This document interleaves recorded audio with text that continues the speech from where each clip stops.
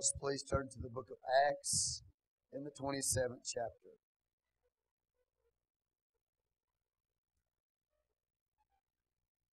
The voyage of the Apostle Paul to Rome. The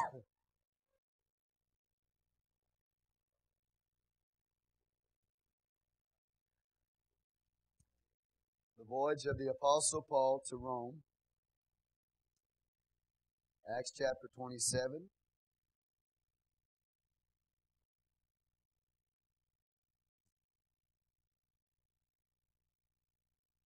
And we'll go through verse 14 of chapter 28.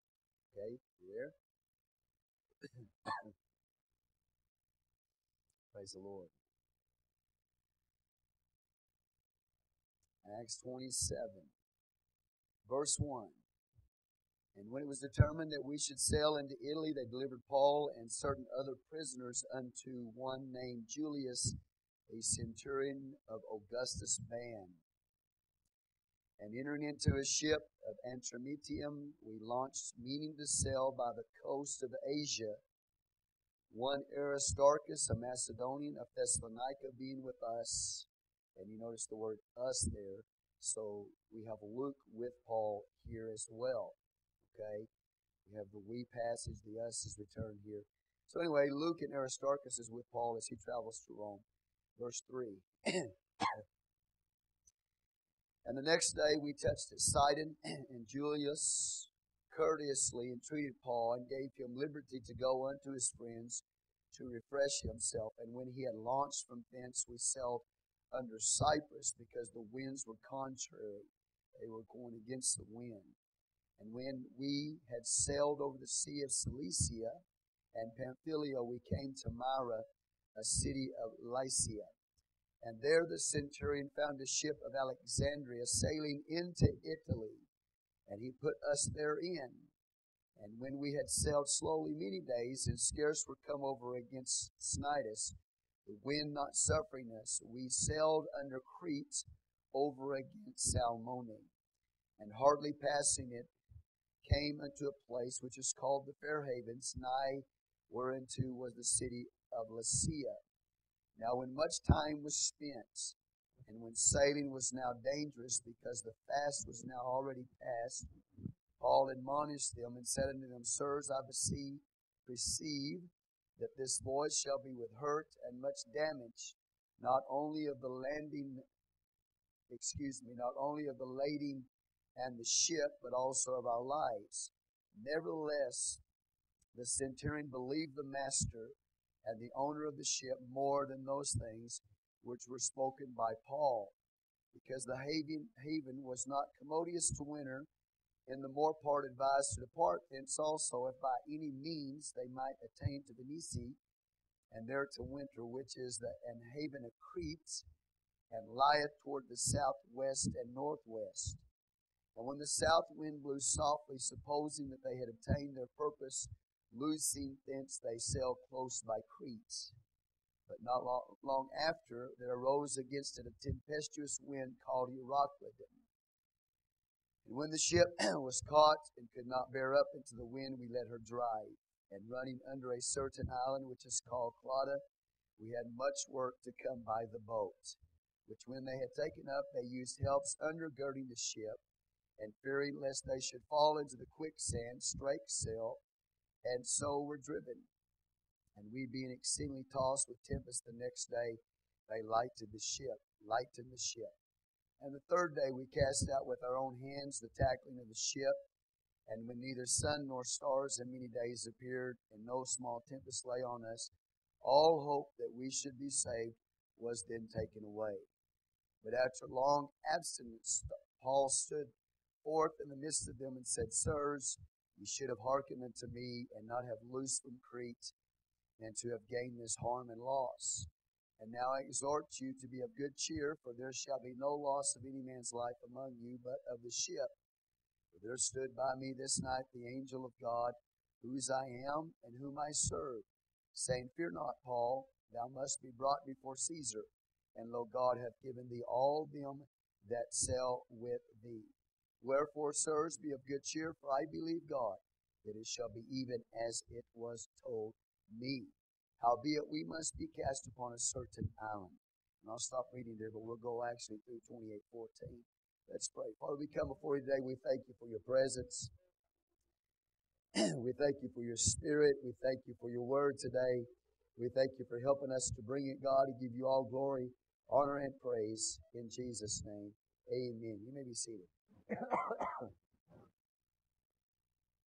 Okay, if you can see the map up here, it's going to be a little bit difficult, but I'll try to point out to you what's going on here on this map.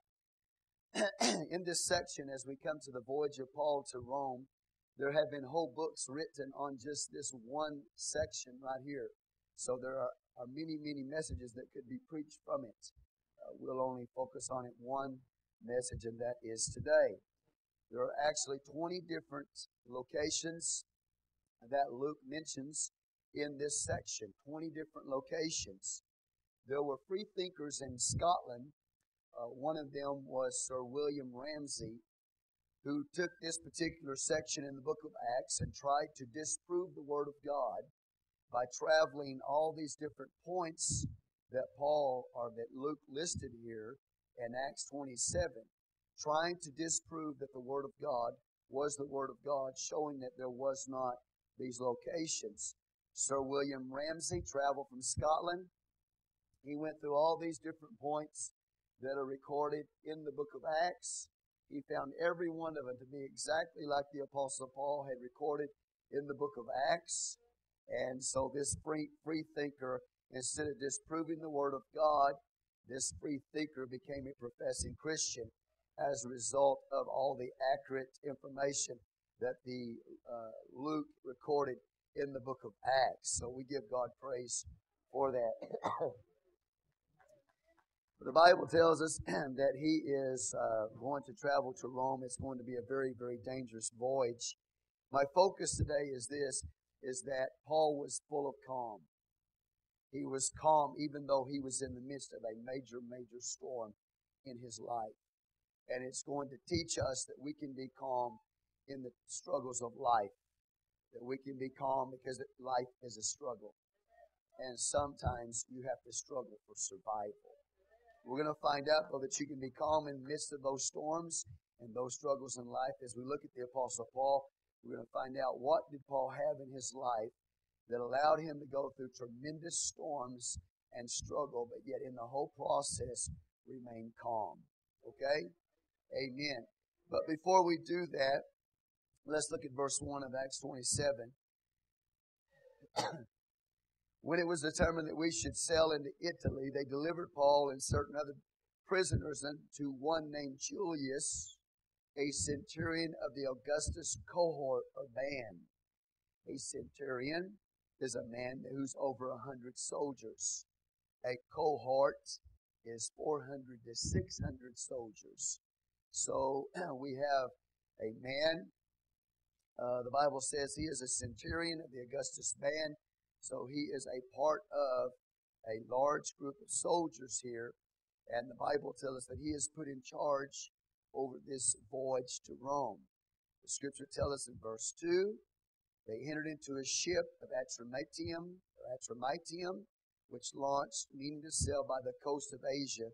And then he says, Aristarchus, a Macedonian of Thessalonica, being with us. That means Luke is with Paul.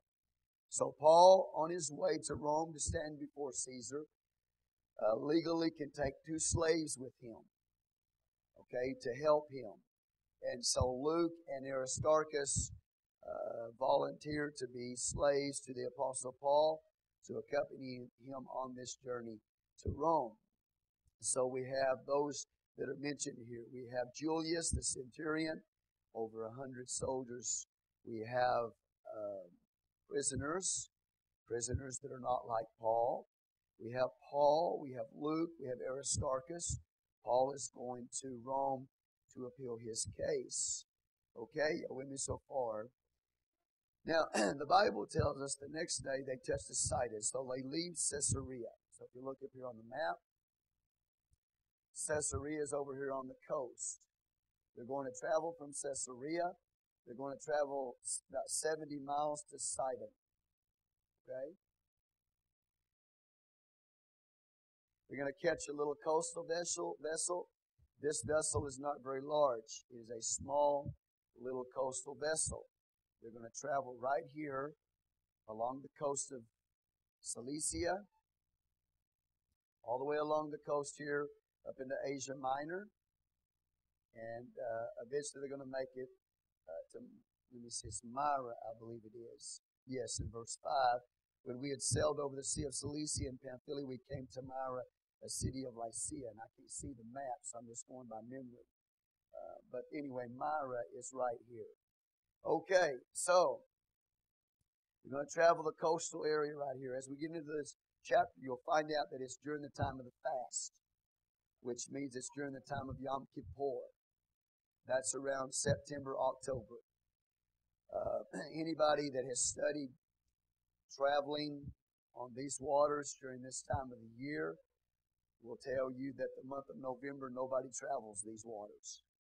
Because in November, it's extremely, extremely dangerous. So when Paul and them begin to travel, it's in October. So it's right before November. So we're moving into that time when it's very dangerous.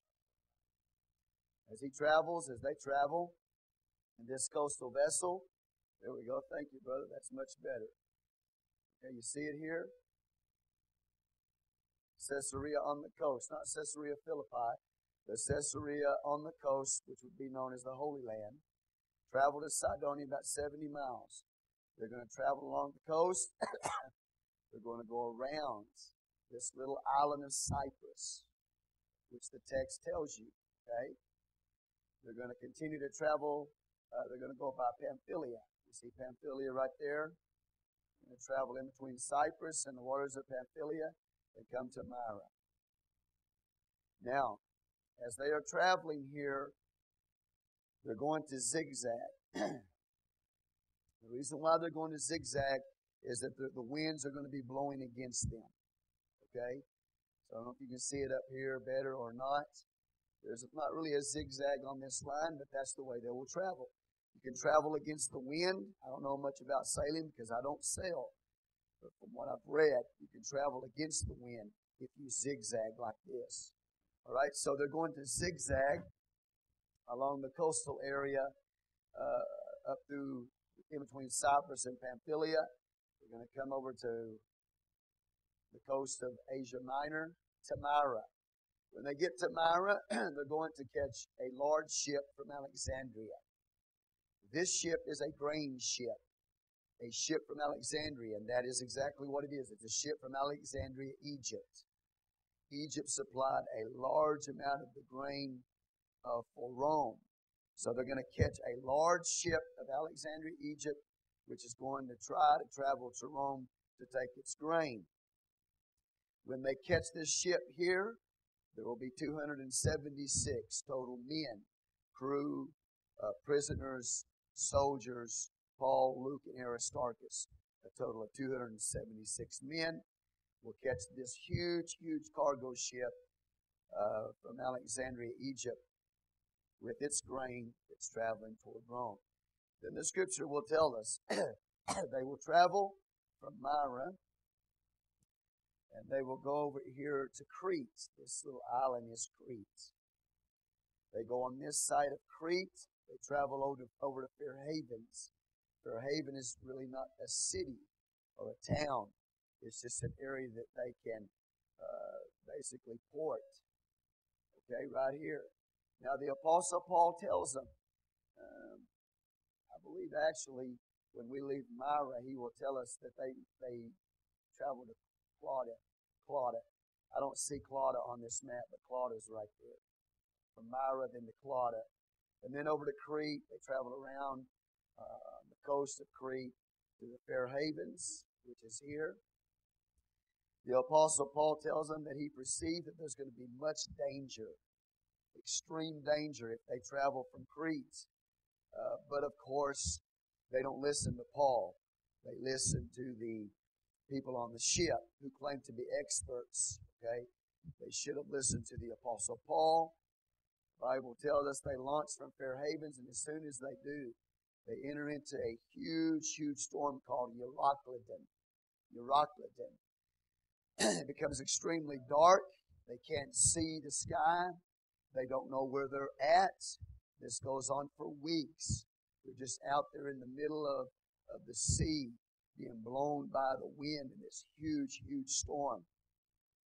So eventually what they do, they think, as you read the text, they think that they're going to be blown over into North Africa, all the way to the coast of North Africa, into Cyrene. Okay, right there, Cyrene. This is the coast of North Africa. So as they travel, they get caught up in that huge storm that the Apostle Paul warned them about. And all of a sudden, this storm they think is going to take them to the the coast of North Africa in Cyrene. But instead, they lower the sails and they let the wind drive the boats. Okay? They don't know exactly where they're going to end up, but they let the wind drive the boat and they travel over. You can't see this little island here, but you can see Malta. In your text, it says Mileta. Mileta means honey. We call it Malta today. Malta, in the days of World War II, after World War II, Malta, you will remember in history, was a very strategic location. After World War II, they gathered there. They discussed peace after World War II and also how to divide up Europe after World War II in Malta. So it's a very, very famous area. So anyway, this boat was carried over to Malta, this little island right here, and the scripture tells us that the boat is lost. It's completely destroyed by the storm. But they travel by broken pieces of lumber of the ship. All 276 survived. All the soldiers, all the crew, the Apostle Paul, Luke, Aristarchus, all of them survived. And they are washed up on this little island of Mileta, or Malta, modern day. Okay? Then from there, we'll look at the text. We'll see they will travel from here. It says Syracuse here. And then it'll go up to Rhegium. And then from Rhegium, they will travel up here and make their way up towards Rome. All right, so we will basically get to right here today. Okay, so that is the journey or the voyage of the Apostle Paul. You want me to go through that again? Did y'all get that? You understand that? Okay. I don't know exactly how many months it took. It's estimated close to a year for the Apostle Paul and them to take this journey. So it was a long journey. It was a journey full of treachery, full of danger. The ship of Alexandria was completely destroyed. And they caught another ship from Alexandria, a third ship, which will take them to Rome. So it's a very perilous voyage. All right? All right, let's go to the text. Let's look at it. Then, verse 3, the next day we touched at Sidon. Julius courteously entreated Paul and gave him liberty to go into his friends and refresh himself. So over here at Sidon, once again, about 70 miles from Caesarea, Paul is allowed by this centurion leader, Julius, to travel to his friends in Sidon. There in Sidon, his friends, the church, gives him an offering to help him on this voyage. So gives them supplies at this point. So the reference is given to us there that he was able to visit with some of his friends there. And the scripture tells us they refresh him. And then verse 4, when he had launched from thence, we sailed under Cyprus because the winds were contrary. So that brings you to Cyprus right here. Then it tells us when we had sailed over the Sea of Cilicia, this is it right here, and Pamphylia is right here. We came to Myra right here, which is a city of Lycia. This is on the border of Asia Minor. And there the centurion found a ship of Alexandria. This is that ship I told you about, a grain ship, huge cargo ship. of Egypt, which was going to sail to Italy with the grain. All right, put us therein. When we had sailed slowly many days and scarce, we were come over against Cnidus. Say Cnidus.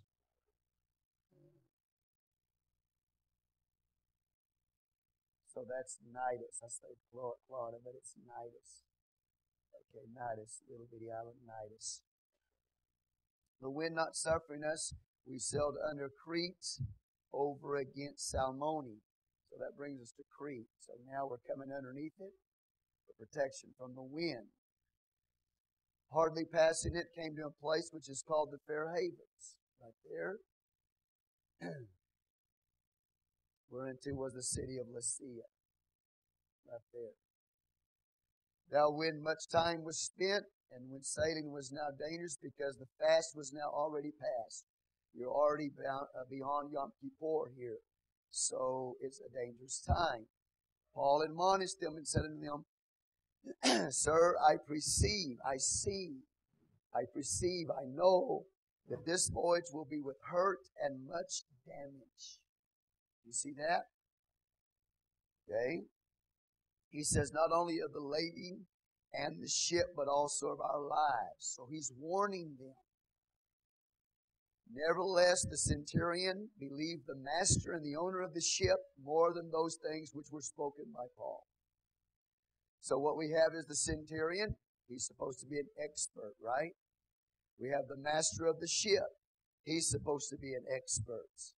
These people want to get their grain over to Rome. Okay? Also, the Roman soldiers want to get their prisoners over to Rome. So they don't want to wait to get the prisoners to Rome. They don't want to wait to get the grain to Rome either. So we have the centurion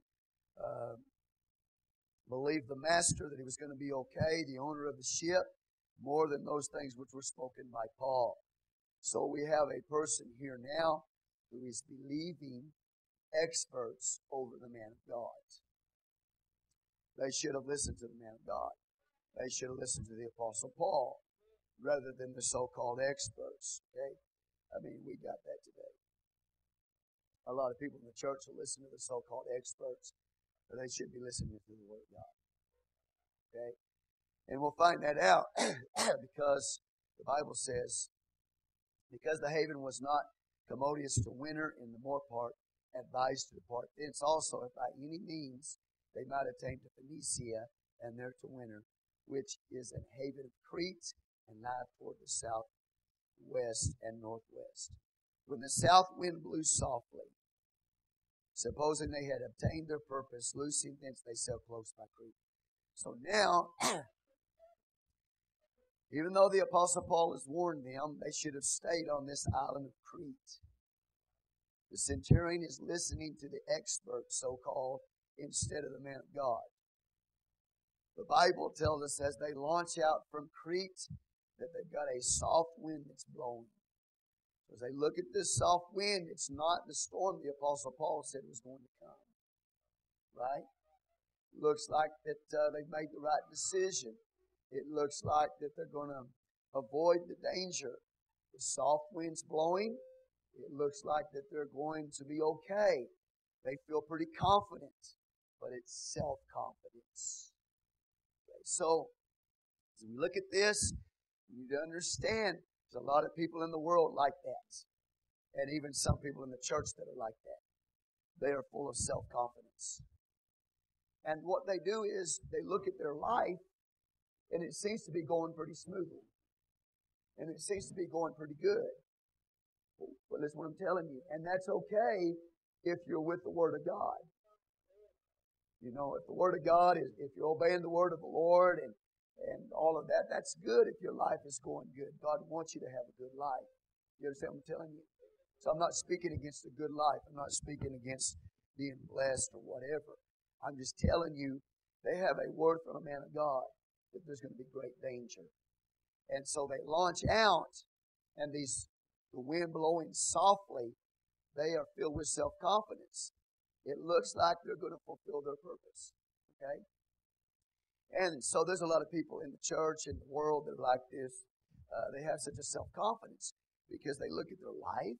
It seems like things are going pretty good. You know, it seems like things are pretty smooth. And so they have a self-confidence that's not based or not rooted in the Word of God. Just because a person's life is going smoothly does not mean that they're not in danger. You know what I'm telling you today? Okay? There's some people who will stand up and they will tell you, I'm saved, and I know I'm saved, and I feel like I'm saved. And I look at my life, and everything's going good, and so I feel pretty good. I feel I'm saved. I feel like I'm all right. But they haven't even been born again of the water and the Spirit. They're not saved, but yet they're going by their feelings. How many people do you know today that are like that? They're not living according to the Word of God. In fact, there are men, the Word of God, even aside from men, but the Word of God tells us that there is a storm that's going to come on this world like the world has never seen. And people live their lives without God and seem like everything's going pretty good. And they discount the warnings that there is a storm that's going to hit this world. And just because everything's going pretty good in their life right now, they're filled with a self-confidence that they're going to end up in a storm. You understand what I'm telling you? So, you know people like that. You know people who are not living for the Lord. They go completely against the Word of God. They go against the warnings of the Lord. But they will stand up and tell you everything's okay with me. Everything's all right with my life. My life's going pretty smoothly. And they'll even say, I'm blessed. And they'll even tell you, I'm saved. And they're not even living right. That is a self-confidence. And that's what happened with these people here. The Bible says in verse 13, when the south wind blew softly, supposing, that they had attained their purpose, losing thence, they sailed close by Crete. You see, they feel pretty good. They feel pretty confident. Everything's going the way I want it to go. I don't have any problems, you know. And I'm saved and I'm okay. And I can go against the Word of God and I can go against the warnings of Scripture and all of these things, but it'll be all right. It'll be all right. But we find out in the next verse what happens. The Scripture says, but not long after there arose against it a tempestuous wind called Euroclydon. Right after that. You see, they thought everything was okay. They're looking at their lives full of self-confidence. They're calm, but their calm is a false calmness.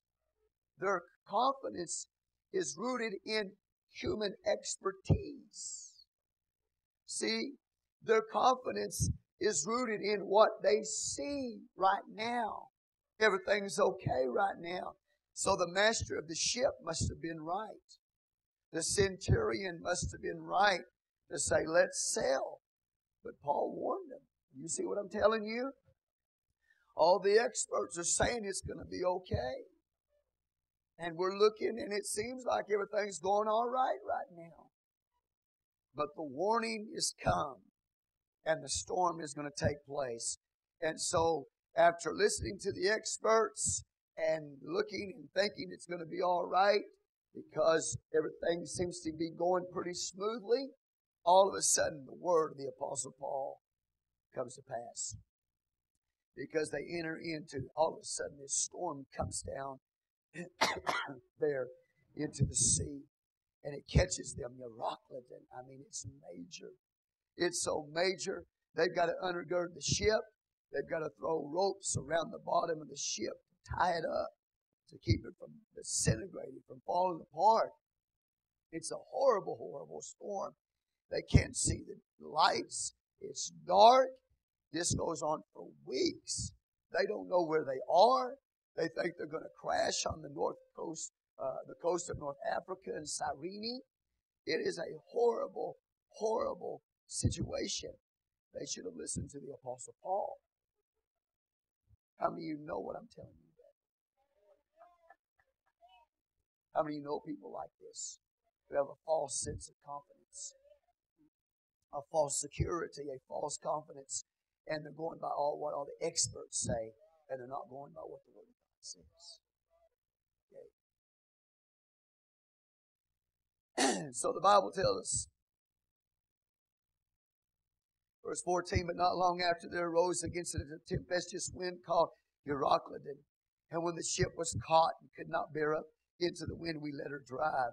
They just pulled the sails down and they just let the wind drive the boat, the ship, wherever the wind would take it.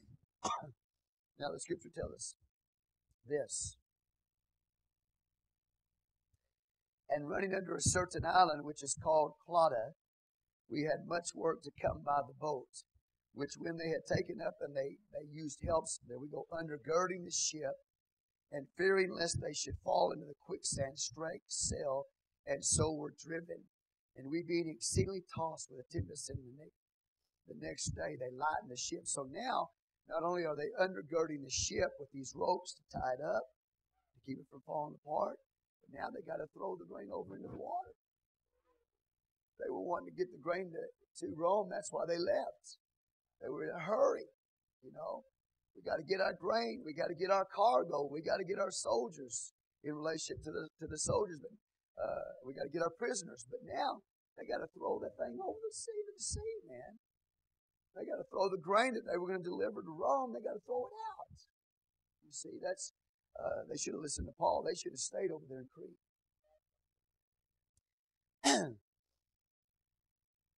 The Bible says they lightened the ship, and the third day we cast out with our own hands the tackling of the ship, and when neither sun nor stars in many days appeared, and no small tempest lay on us, all hope that we should be saved was then taken away.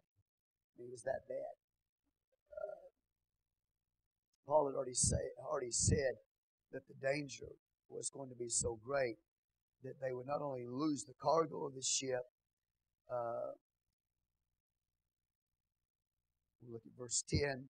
He said to them, sirs, I perceive that this voyage will be with hurt and much damage, not only of the lading and ship. He said, you're going to lose your ship and also your cargo. And it's possible your lives. Okay, your lives are going to be at stake. All right? So now the Bible tells us all hope that they should be saved was then lost. Verse 21, but after long abstinence, Paul stood forth in the midst of them and said, sirs, you should have hearkened unto me. They should have listened to the warning of the Apostle Paul. I don't think he had an attitude like I told you so, but he did tell them so. Okay. Sirs, you should have hearkened unto me. You listened to your so-called experts. Sirs, you should have listened to me, but you looked at the wind blowing softly, and it looked like that everything was going okay with your plans. You found out that you should have listened to Paul. The Bible says you should not have loosed from Crete and to have gained this harm and loss. And now I exhort you to be of good cheer. So now he's got a good word. Now I exhort you to be of good cheer, for there shall be no loss of any man's life among you, but of the ship. How in the world this man can be so calm? How can he be so calm? I mean, the ship's going to be lost, the cargo's going to be lost, the possibility of their lives being lost, and this man stands up and says, be of good cheer.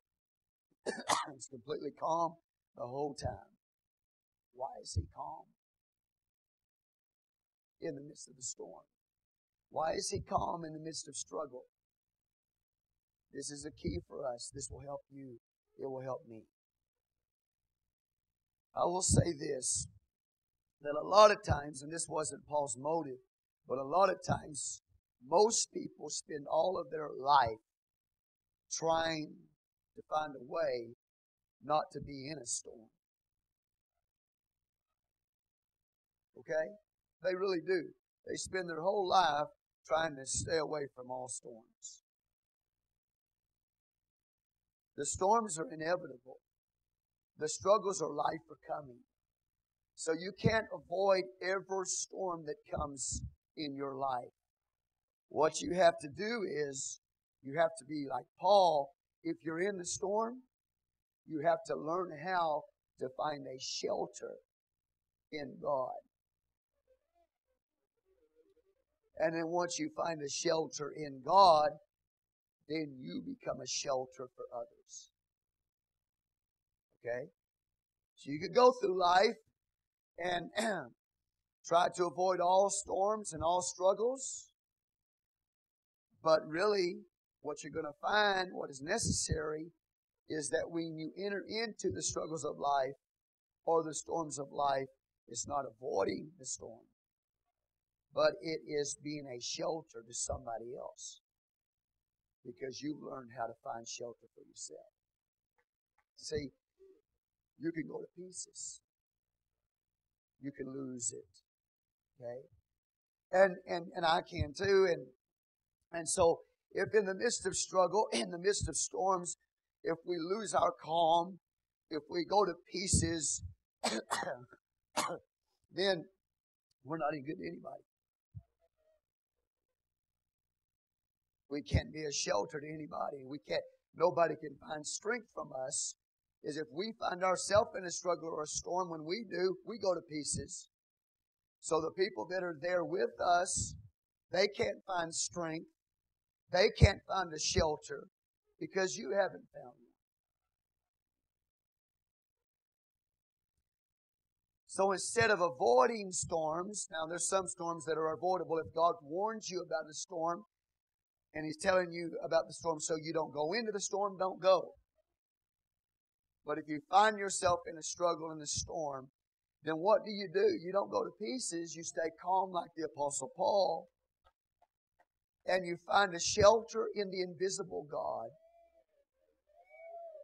And then when you find a shelter in the invisible God, then you can stand up and tell other people, be of good cheer. It's going to be all right.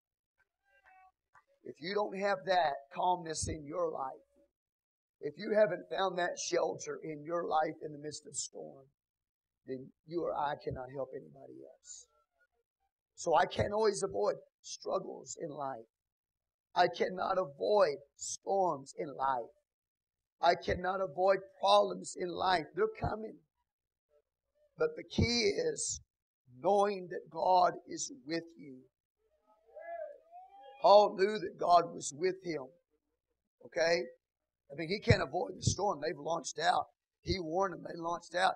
They're in a storm now. They're in a struggle for their very life, for their very survival. So now he's got to find a word from the invisible God. And that's what he does. He's just so calm. And he finds his shelter in God. And therefore, because Paul is in that boat, the 275 other people that are there, they're going to find a shelter in him. Because he has found a shelter in God. So there's a lot of things we can learn from here, all right? Number one, don't enter into self-confidence. Don't put your confidence in so-called experts when they go against the Word of God. And don't look at your life and everything going smoothly, but you know you're not living the way you should live. You'll find yourself in a storm. Number three, when you do find yourself in a storm, then you need to be like Paul, and you need to be calm, knowing that God is with you, even though you cannot see Him. He's the invisible God, but I'm aware of His presence. So what kept Paul calm in the midst of the storm was that he knew that God was with him. He knew the presence of the Lord was there, even though he could not see God. Have you ever been in situations, storms or struggles in your life? You said, if I could just see God, if Jesus would just appear to me right now, or if He would just show me the way out, I'll be okay. And you want Him to show up physically. You want to see Him with your physical eye. And you want Him to show you in a physical way the way out of this struggle and the way out of this storm. Sometimes, most of the time, He's not going to come to you and show Himself to you physically, where you can see Him with a physical eye. He's not always going to show you the way out. You're going to have to know He's with you in the midst of the struggle and in the midst of the storm. Instead of looking for Him with a physical eye, you have to see Him with a spiritual eye. And what I mean by that, God is here. Even though I can't see Him with my physical eye, I know God is with me right now in this storm and in this struggle that I'm in. And so I don't see Him physically, but I see Him spiritually. I'm aware at all times of His presence, even though I can't see Him with my physical eye. If you go back, look at the resurrection of Jesus Christ, you will see that He appears to His disciples after His crucifixion, His resurrection. He appears to His disciples, and then He vanishes. He appears to His disciples, and He vanishes. In Acts chapter 1, the Bible tells us He appears to His disciples only to be taken up from them. Acts 1, 9 through 10. Only to vanish from their sight. He appeared to them multiple times and then vanished. Appeared only to vanish. Appeared with the purpose of vanishing. Did you catch that? I'll say it again. Appeared to them physically with the purpose of vanishing. Why did He appear to them with the purpose of vanishing? Did you catch that? He didn't just appear to them. He appeared to them with a purpose. And the purpose He appeared to them was so He could vanish from their physical eyes. And I told you at the very beginning of the book of Acts, I told you that Jesus was playing peekaboo with His disciples. Like a mother brings that baby home from the hospital, puts that little baby in the crib, and the little baby starts screaming for Mom. Where's Mom? The baby's afraid. Okay? It's very interesting to me, even in this chapter, in the book of Acts, chapter 27, and I'll point it to you, that when it talks about a certain babe that they come to, that literally means the bosom. It's like a little baby in the bosom of its mother when it's afraid. It's used in the text. So Jesus appeared to His disciples multiple times with the purpose of vanishing. And He played peekaboo with His disciples like a mother does when she brings that baby home from the hospital and puts it in the crib. And the baby starts crying, and the mother will go around and peek around the corner and say, peekaboo.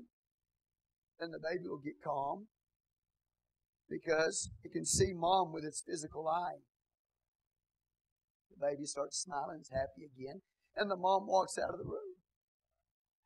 And the baby starts crying again. The mom walks around the corner and says, peekaboo. And the baby gets happy again. She feels secure, or he feels secure again. And the mom plays this game with that baby. You know why she does that? Because she wants that baby to know that even though that baby cannot see her with its physical eyes, she's still there. So Jesus played peekaboo with His disciples, vanishing or appearing with the purpose of vanishing. Appearing to them where they could see Him physically with a purpose to disappear. So that when they got in the storms of life, they wouldn't always have to see Him with their physical eyes. They would know, even though I don't see Him with my physical eyes, I know He's with me. We started the book of Acts that way. We're ending the book of Acts that way. The reason why the Apostle Paul could be so calm in the midst of the struggles of life and in the midst of storms in life is because even though he didn't see Jesus physically with his eyes, he saw an angel of the Lord. But even though he didn't see Jesus with his physical eyes, he knew that the Lord is present. I'm aware of His presence, even though I cannot see Him. This is what he was trying to teach the disciples right after His resurrection. And that's what you and I need to understand. I mean, how many of us would love to have Jesus appear to us in a time of struggle, in a storm that's in our lives, and we think we're going to lose our life, we think we're going to lose everything. And we want the Lord to appear to us physically and get us out of this mess and show us the way out. But what He's trying to teach you today, that He doesn't always deliver you out of that storm. But what you need to remember is that He is present with you, and that you need to be aware of His presence at all time, no matter what circumstance, no matter what the storm, no matter what the struggle in life is, the Lord is with me. And I'm aware of His presence at all time. And I'm not putting my confidence in experts. I'm not putting my confidence in my life going smoothly when I have a warning not to do something. I'm not listening to people that will mislead me. I'm not going to look at my life and say, well, I must have got it the way I wanted it. This is what I wanted, and I did it anyway, and I went against the warning. But it looks like it's going pretty good for me. It looks like I'm pretty blessed. The storm's coming in your life. And you'll find out that you're not going to get it the way you want it if you go against the Word of God. It just doesn't happen that way. If you go against the Word of God and you take the word of experts, it may appear like everything's going your way, but the storm's coming in your life. What you have to understand is you don't want to put confidence in self. And you don't want to put confidence in the words of experts. You want to put confidence in the Word of God and a warning that's coming from you. But if you find yourself in a storm and in struggle life, and you will, you have to be aware of the presence of the invisible God. He's invisible. This is what got Moses through. This is what got David through his times of struggle. This is what got Paul through, was his awareness of God. In Hebrews chapter 11 and verse 27, look at what the apostle or Moses said. Hebrews chapter 11.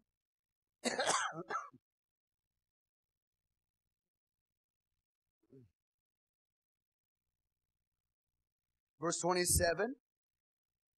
By faith he forsook Egypt, speaking of Moses, not fearing the wrath of the king. For he endured as seeing Him who is invisible. He endured, say endured, as seeing Him that what? Was invisible.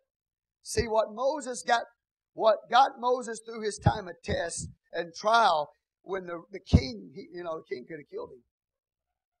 But instead, he walked by faith. He put his faith in the invisible king, not the visible experts. He put his faith in the invisible king instead of the visible king Pharaoh. And that's what allowed him to endure in his life. That's what got him through. This is what Moses walked by all of his life. When he walked through the wilderness with 2 to 6 million Jews. That's what got him through the wilderness, as seeing Him which was invisible. I know there was a glory cloud there, the visible presence of God. But what got Moses through was as seeing Him which is invisible. That means he did not go by what he saw with his physical eyes. He went by knowing and seeing with his spiritual eyes what he did not see with his physical eyes, and that is God is with me. Even though I can't see Him, even though He's invisible, I'm aware of His presence right now, and that is the Apostle Paul. He knew God was with him. He was aware of the presence of the Lord all the days of his life. Struggles and storms, he knew God was there. He was aware of the presence of the Lord. Now, don't lift your hand. I'm asking you a question for you to think. Are you aware of the presence of the invisible God when you're in a storm or a struggle in your life? And if you're in that struggle and that storm in your life, because you are aware of the presence of the invisible God, you have found a shelter in Him. And because of that, you are calm in the storm. And because of that, somebody else is going to find a shelter in you. This was why Paul was calm. Well, because he endured as seeing him which was invisible. He had the ability to be aware of the presence of God and see him not physically, but see him spiritually. I know God is with me. And because God is with me, I'm calm. Not worried about it. I know it's a storm, it's a struggle. It's a struggle for survival. It's going to be rough, but my trials are coming, but I know God is with me. How do you know? Do you see Him? Not with my physical eyes, but I see Him that is invisible. I see Him in the Spirit. I am spiritually aware of His presence. I live in the reality that God is with me. I live in the reality and the awareness that I know that God is here right now. So I'm not going to fall apart. I'm not going to fall to pieces when the storm and struggle comes. Because I have to find my shelter in Him so somebody else can find a shelter in me. And when we look at the strength of the Apostle Paul, in a time of storm, in a time of struggle, we can find strength from this man. That's why I can preach to you this morning this message, to let you know that Jesus appeared that He might vanish. That was the purpose. He appeared that He might disappear. So that you could learn to walk with God by faith and live for God by faith, knowing that God is there and you're aware of His presence. Therefore, when the storms and struggles come in your life, or when you're tempted to go by your self-confidence and to go against the warning of the Word of God, and you look like I got my way, you know the storm's coming. And so the life of the Apostle Paul is a strength to me to know what to do, not to put confidence in myself or go against the Word of God and think that because my life is pretty smooth in the process that everything's okay. It's not. But when I'm in a storm and I'm in a struggle, to know that God is with me. And God's going to get me through it. And I got to find my shelter in Him. I got to find my strength in Him. Because there's somebody out there that's in a storm, that's in a struggle, that needs to see strength in me. And needs to find a shelter in me. You understand what I'm telling you today? And that was the Apostle Paul. Go back to Psalm 25. Remember we preached the Psalms not long ago. We finished the Psalms, and you can remember David. Look at David, Psalm 25, in verse 14. Look at what David says. Psalm 25, verse 14. I think what I'll do is I'll just start at verse 10. But this Psalm 25 is an acrostic.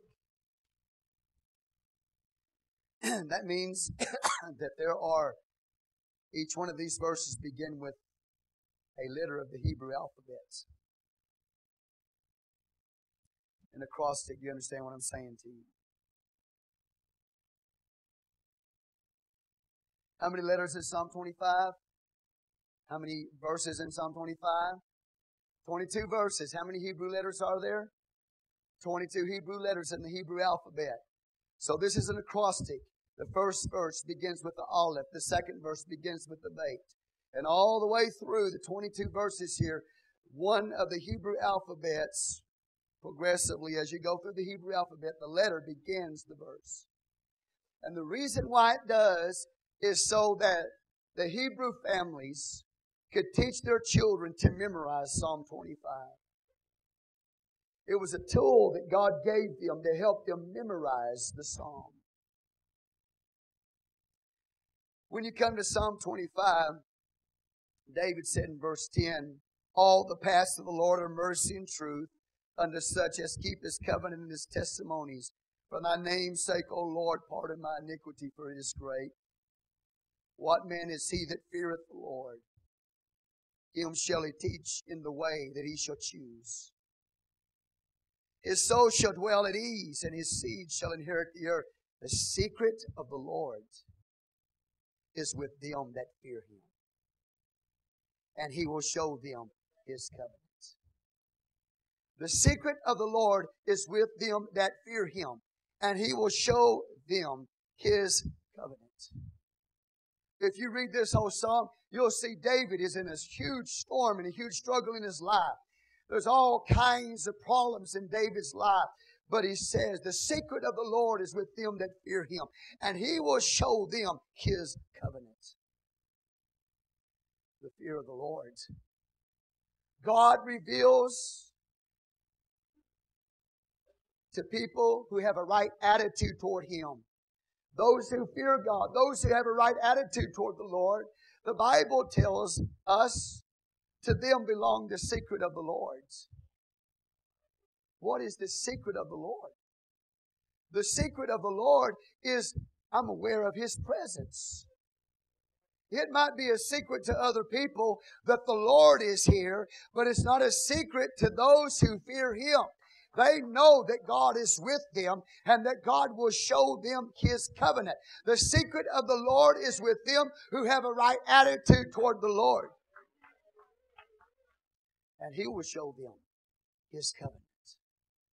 So when you're going through life and you have all kinds of struggles and storms, and David here, he could only speak of Jesus Christ prophetically.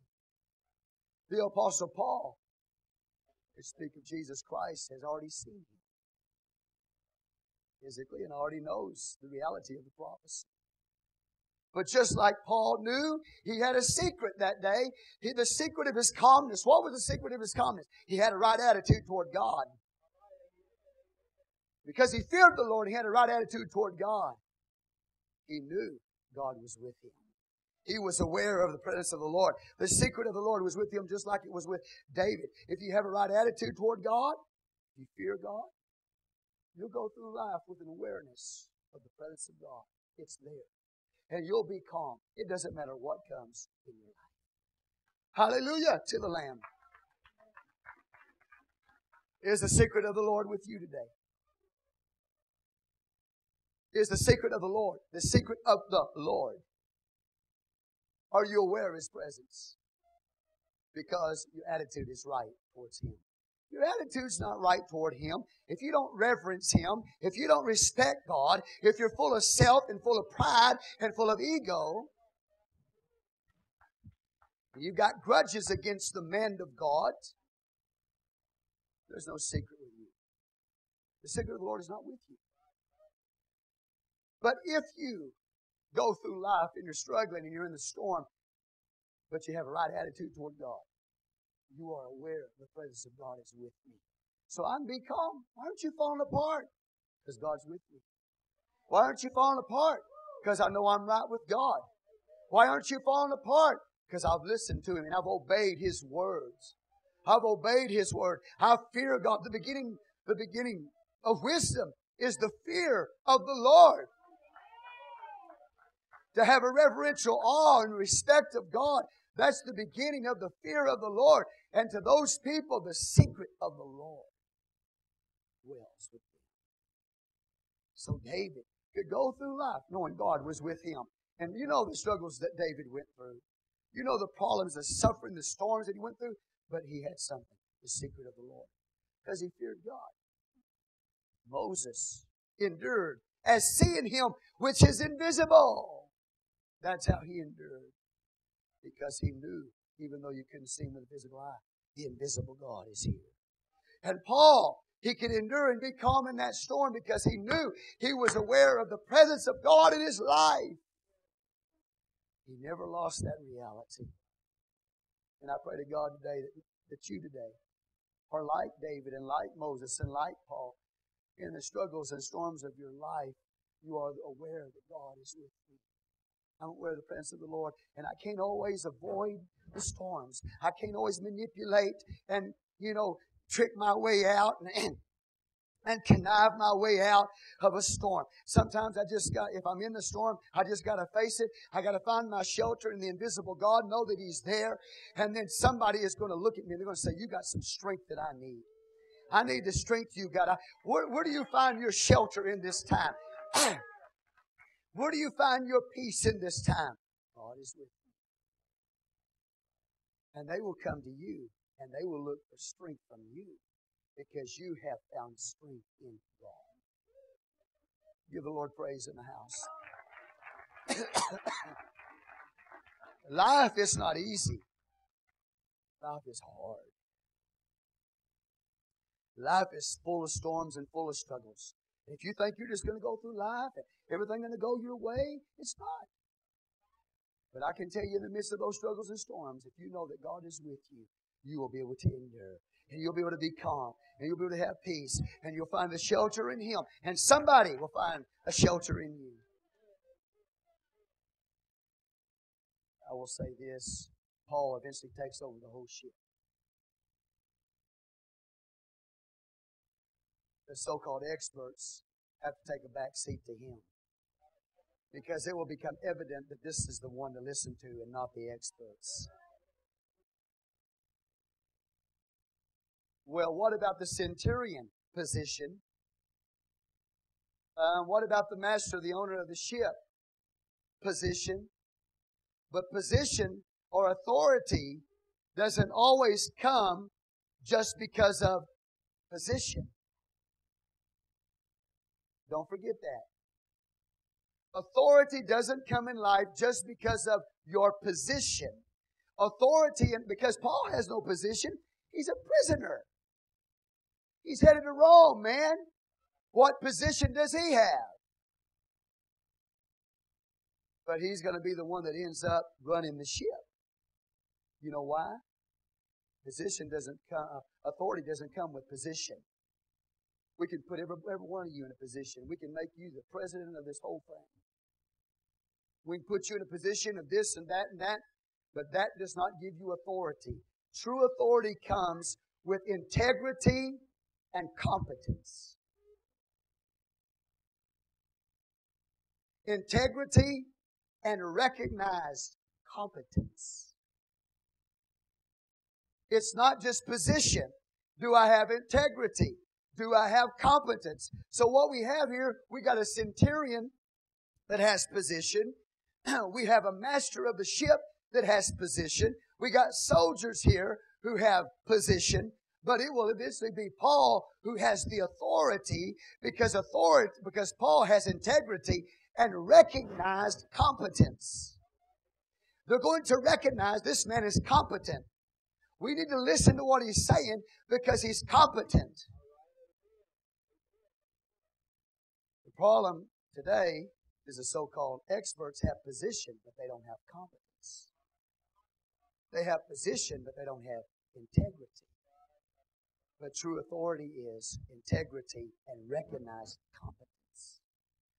You won't have any problem in the kingdom of God finding a position of authority in your life if you have integrity and recognized competence.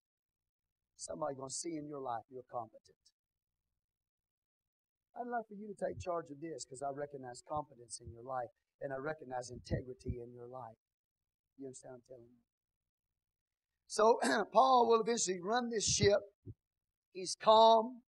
He's a man of integrity. He's a man of competence. And they're going to look to him for answers. And they're going to start listening to him. Say amen. How many of y'all want to be competent so God can pick you? It's not just about a title. Titles. What are titles? I can call every one of you an apostle. I can call every one of you a prophet. I can call every one of you by some title. That doesn't mean anything. It means absolutely nothing because authority doesn't come with your title. It doesn't come with your position. It comes with integrity and competence. So this man, Paul, is going to run the ship, not because he has position, but because he has authority with God. I really believe that some of you in this church today, that there are a lot of people who've watched your life. They've looked at your life. And because of your integrity and your competence, they said, promote you. It's not because they were just looking for a title to give you because they liked you. That happens sometimes. It's often not what you know, but who you know in this world. But I believe there's some people in this church today that your boss has said, that's a competent person. Promote him. Where'd you get your competence? You got your competence from your integrity, and your integrity came from your walk with God. And they saw it. And so they said, put that one in there. Authority comes with integrity and competence, not position. So Paul will eventually take over this ship in his calmness and storm, struggles of life, and they will look to him to be a shelter. They will look to him in a time of struggle and storm.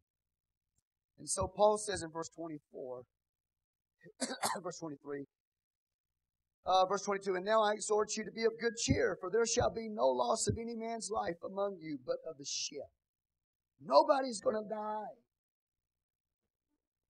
Of the 276 of us, there's not going to be one person that's going to die. How does he know that? That is a prophecy. That is a prophetic word. Prophecies flowing out of his mouth. Not one person is going to die of the 276. You see that? How do you know that? God told him. God told him not one person was going to die. Oh, this is going to get interesting. I want you to listen. Verse 24. Verse 23. For there stood by me this night the angel of God, whose I am and whom I serve. I belong to God and I serve God. I'm aware of the presence of the Lord and I serve Him. I have a right attitude toward Him. I serve God. All right? Listen. If you belong to God and you serve God, God's going to take care of you in your storm, in your struggle. He said, I belong to God and I serve God. An angel of God stood by me this night. And so, watch. Verse 25. Verse 24. And lo, God hath given thee all of them that sail with thee. Paul, because you're with them, because Paul is in that ship, and because he belongs to God and he serves God, because Paul is in that ship, the rest of the people are going to be saved. Because he's found a shelter in his God, others are going to find a shelter in him, and they will be spared because Paul is in the boat with them. You see that? Hallelujah. Are you a shelter in this life because you have found shelter in God? If you are, there are some people that are going to be saved because you're in their life. They would never be saved if it wasn't for you being in their lives. These people would not have been saved if God had not been in that man's life, the Apostle Paul, and if Paul had not been in their life, this man, these people, 275, the rest of them would not have been saved. God said, I belong to God and I serve God.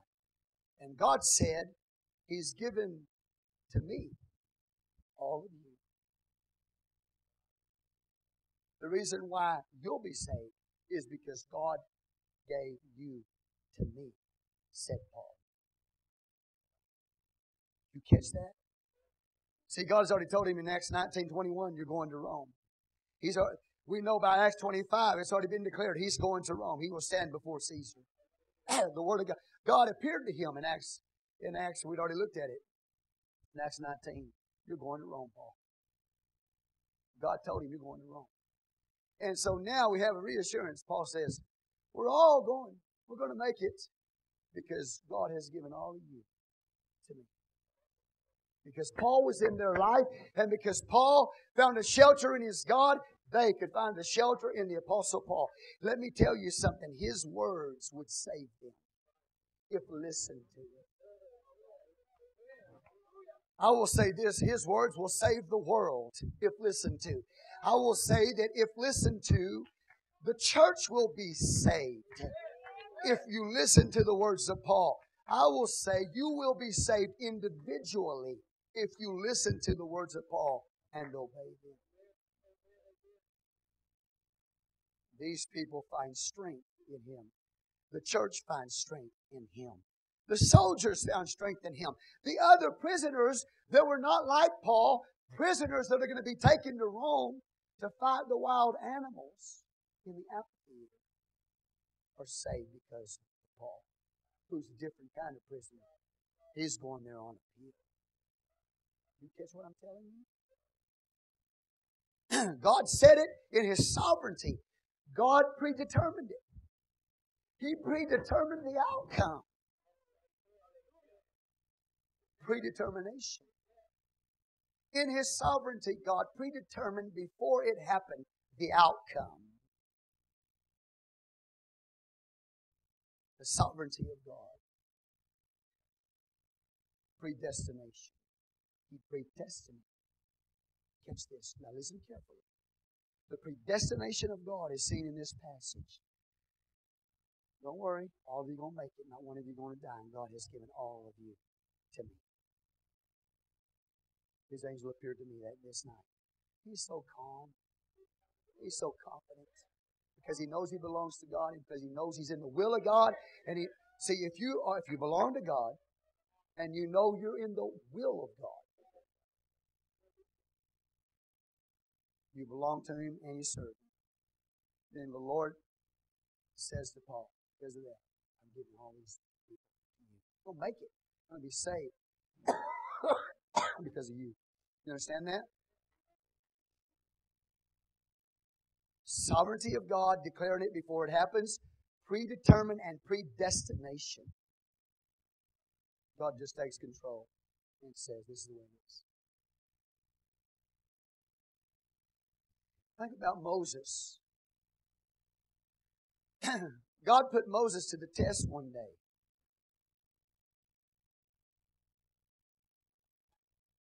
Moses was a man going through great struggle, great storms in his life, trying to bring a people of God into the promised land. They get into golden calf worship, idolatry, sin against God, all kinds of problems. God puts Moses to the test. He says, Moses, let me wipe them all out, and you and I will start over. Just stand aside, Moses, and let me kill them. They deserve to be killed. They deserve to die. You know what Moses does? You know, that might be pretty a pretty tempting proposition coming from the Lord. You had all these problems with all these people, you know. You're trying to bring them to the promised land, and they, you know how they were. And then God said, well, just step aside. I'll kill them all. We'll start over. Moses could have said, that sounds like a great idea to me, man. I don't think he'd say, man. I don't think he'd say, that sounds like a good idea to me, man. I think he'd say, yes, Lord, that sounds good. Kill him. I'm out of the way. We'll start over. He was testing Moses. And Moses becomes an intercessor before God. He begins to pray for those people. Say, God, that doesn't sound like you. It doesn't sound like you coming in and wiping out this nation and starting over with me. It doesn't sound like you, Lord. Said, you brought these people out of Egypt, and you brought them out of Egypt, and you know all of these nations, they're watching to see what you'll do. All of these nations are seeing if you'll bring them into the promised land or not. And for you just to kill all of them, what are the nations of the world going to think about a God that brings His people out of Egypt and then kills them in the wilderness? Moses is praying for the people. But he's concerned about the character of God. What are the people going to think in the world if you kill your people? He was concerned about the character of God. It's not like you, Lord, to do this. What are people going to say about you? If you kill all these people, you start over. He starts praying.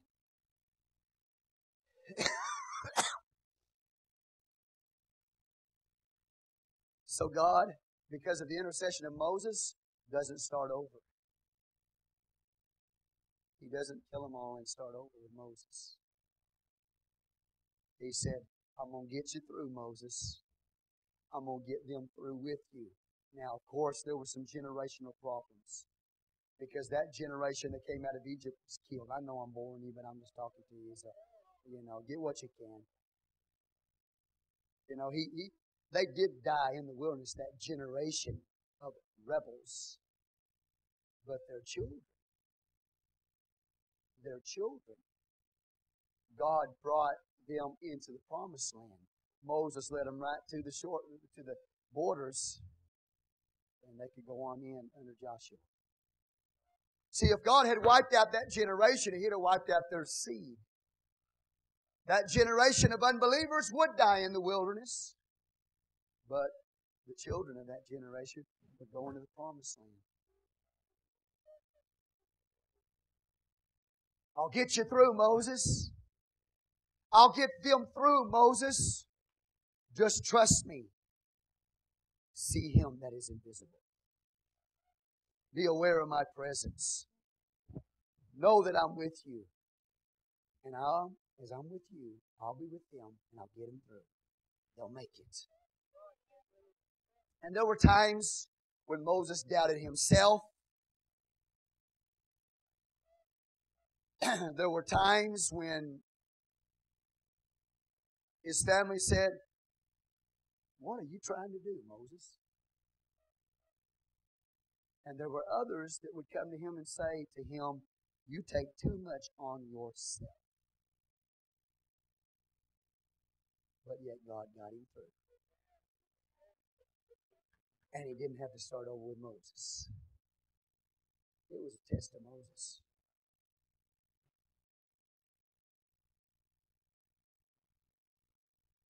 Paul, I have predetermined by my sovereignty that all of these that are with you are going to make it with you. None of them's going to die because I've given them to you. And are y'all here today? Do you see this? Praise the Lord. At times, Paul felt like quitting, felt like giving up. He doubted himself. All these problems coming in his life. He had to keep on holding on to the awareness of the presence of God in his life. And knowing that he was in the purpose of God. What will keep you calm in life is knowing God is with you, that you're in the will of God, that you have a right attitude of God, aware of God's presence, and then also knowing that you are in the will of God, that you are fulfilling His purpose in this world. And if you know you're fulfilling God's purpose in this world, you'll stand in the midst of a storm and be calm. Because I know I'm doing what God is telling me to do. It's not a self-confidence out of the will of God. It's a confidence knowing I'm in the will of God and I'm going to fulfill His purpose. And so Paul said, I belong to God and I serve the Lord. And His angel stood by me this night, whose I am and whose I serve, saying, fear not, be calm. Thou must be brought before Caesar, and lo, God hath given thee all them that shall be with thee. So now, another word, you're going to Caesar. You're going to stand before Nero, and you're going to preach the gospel to a pagan king, to a pagan emperor. And everybody that's with you is going to make it. Isn't that beautiful? Predetermined, predestined by God, not one would die. Isn't that amazing? That's one side of the coin.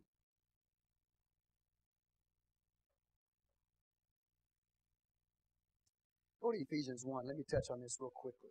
Ephesians 1. Predestination. These people would be saved. Their physical life would be saved. But it's a picture of those who will be saved eternally. Ephesians 1:4. According as He hath chosen us in Him before the foundation of the world, that we should what? Be holy and without blame before Him in love, having predestinated us unto the adoption of children by Jesus Christ to Himself, according to the good pleasure of His will. Predestination is not God predetermining who's going to heaven and who's going to hell. Did you read anything in that verse about predestination that said predestination is about heaven or hell? You didn't, did you? There are some who teach predestination is God has predestined or predetermined some to go to hell and some to go to heaven. That some can't go to heaven even if they wanted to. Okay? Because God has predestined them to go to hell. And He's predestined some to go to hell. Even if they don't want to go to hell and they want to be saved, they can't go to heaven because God has predetermined them to go to hell. Predestination. That's not predestination in the Bible. He has not predetermined or predestined anybody to go to heaven or anybody to go to heaven. Or hell. Individually. What He has predestined you is, if you're in the church, that you would be holy and without blame before Him in love. That's why He chose you in Him. That you might be holy and without what? Blame before Him in love. That someday you will stand before Him holy and without blame. And He's predestined us unto the adoption of children by Jesus Christ to Himself according to the good pleasure of His having predestined us unto the adoption of children by Jesus Christ to Himself. So I will just tell you, and you go to Romans 8 and look at that as well. I don't have time this morning. Let me explain to you something. Predestination is this. God has predestined a church. Predestined a church. He predetermined there would be a church in the world that He redeemed by His blood. He predetermined that before the world was created. Before there ever was a world, He had a plan in His mind that there would be a church in the earth by way of His finished work of death, burial, and resurrection. He predetermined that. Watch this. So if you get in the church, if you're in Christ Jesus, if you are, listen carefully, if you are faithfully in Christ Jesus, faithfully in the church, because He has predestined the church to glory, if you are in the church faithful in Christ Jesus, then you will end up in glory. But He didn't predestine you to glory and somebody else to hell. He predestined the church to glory. So if you get in the church and you stay in the church, you will end up in glory. And He has predestined that you would be holy and blameless before Him in love on that day. So we got the predetermined, predestined will of God here. Everybody's going to be saved here in this passage, right? That's what God said. That's His will. Thank God.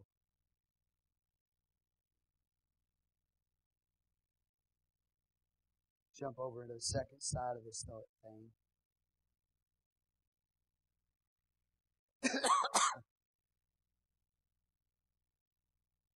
Verse 31, look, this is the other side of the coin. Paul said to the centurion and to the soldiers, except these abide in the ship, you cannot be saved. But I thought God said that everybody's going to make it, not one would die. That is His predetermined will. That's predestination. That's His sovereignty. He said not one would die. He had given them all to Paul. But then Paul turns around and says, verse 31, except these abide in the ship, ye cannot be saved. See, it's not once saved, always saved. God has predetermined and predestined that those that are faithful in Christ Jesus, faithful in the church of the living God, He has predetermined those that stay in the ship will be in heaven. But if you don't stay in the ship, you cannot be saved. So in God's predetermined, predestined will, He said nobody would be lost. But then on the other hand, it's conditional. They have to stay in the ship or they will be. So God's sovereignty and God's predetermined will never relieves you of your responsibility to stay faithfully in Christ Jesus. So, but how do I know I'm saved today, Pastor? If you're born again of the water and the Spirit, and you're living a holy life, and you're faithful in Christ Jesus, you're saved. But if you get out of the ship, if you get out of the vessel, if you get out of the church, you will be lost. I thought God said everybody be saved. He did.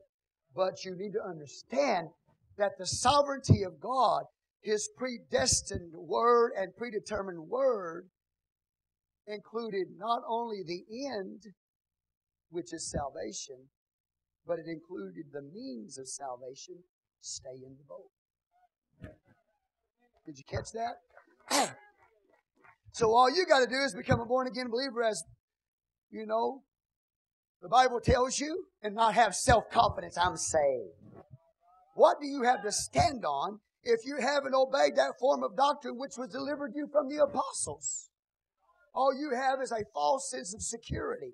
But if you've obeyed that form of doctrine which was delivered you from the apostles, you have repented of your sin, you've been baptized in Jesus' name for the remission of your sin, and you have been filled with the Holy Ghost with the evidence of speaking with other tongues, and you live a holy and separated life unto Him, and you are in Christ Jesus faithfully, you don't have to worry about if you'll make it to heaven. He has predetermined you will be. So, if the Lord doesn't come and I find myself on my deathbed, I don't have to worry about where I'm going, as long as I'm faithfully in Christ Jesus. Do you understand what I just said? What I just shared with you, okay, when Paul said, Lo, God hath given thee all them that sail with thee, this is not Calvin.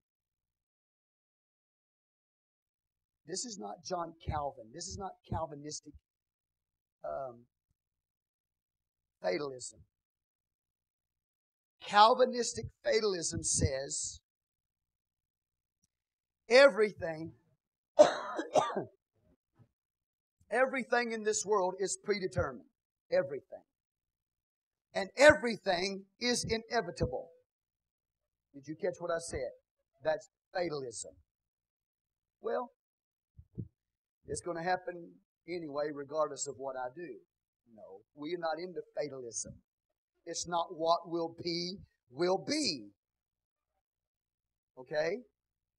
God has predetermined the church to be in glory. If you're in the church, if you choose to be in the church, then you'll be in glory.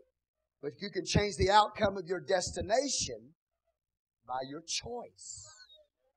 You can choose to choose against the will of God. And if you choose to choose against the will of God, then you will be on a path that leads to hell. And if you choose to choose against the will of God and you get off the path, then God's going to send problems to you. He will send problems. I said it, yes. He will send problems to you. He will use the devil to drive you back into His arms, to get you on the right path. If you choose to choose against His will. If you choose against the predetermined path of God. He'll do everything He can to get you back on the right path. But if you continue that direction, you will end up in hell. Because that is predetermined. Depends on what path you're on. It's predetermined. Okay? So the enemy comes and you say, you'll be saved, don't worry about it, live however you want to. You can be inconsistent, you don't have to be on fire, you don't have to watch yourself, live holy, just do whatever you want to do, and you'll make it to heaven.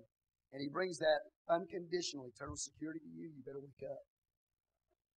Because there's another side to the coin. And that is you have to stay in the ship. That's man's responsibility. Hallelujah to the Lamb. Eye openers. You understand what I'm telling you? So that's why we take the time to pray. That's why we take the time to keep under our bodies, bring them under subjection, beat them black and blue. That's why we take the time to live holy and walk with God and not give ourselves to sin in the world, because we know that we're predetermined to be holy and blameless before Him. That's what we're predetermined to do, is to live a holy life. See, when He got you in the church, He predetermined a path to live, and that's a holy life. If you don't live a holy life on that predetermined path, you're off the predetermined path of God. Because His predetermined path, the predestined path, is that we would be holy and blameless before Him. So if you stop living holy, you got off His predestined path. That's true predestination. That's true predestination. Okay, so anyway, I got off the subject there. I just want to, throw that out there to you just so you understand. Okay? I think I need to. I'm going to go. I feel the Lord leading me. Romans 8. Let's look at this verse.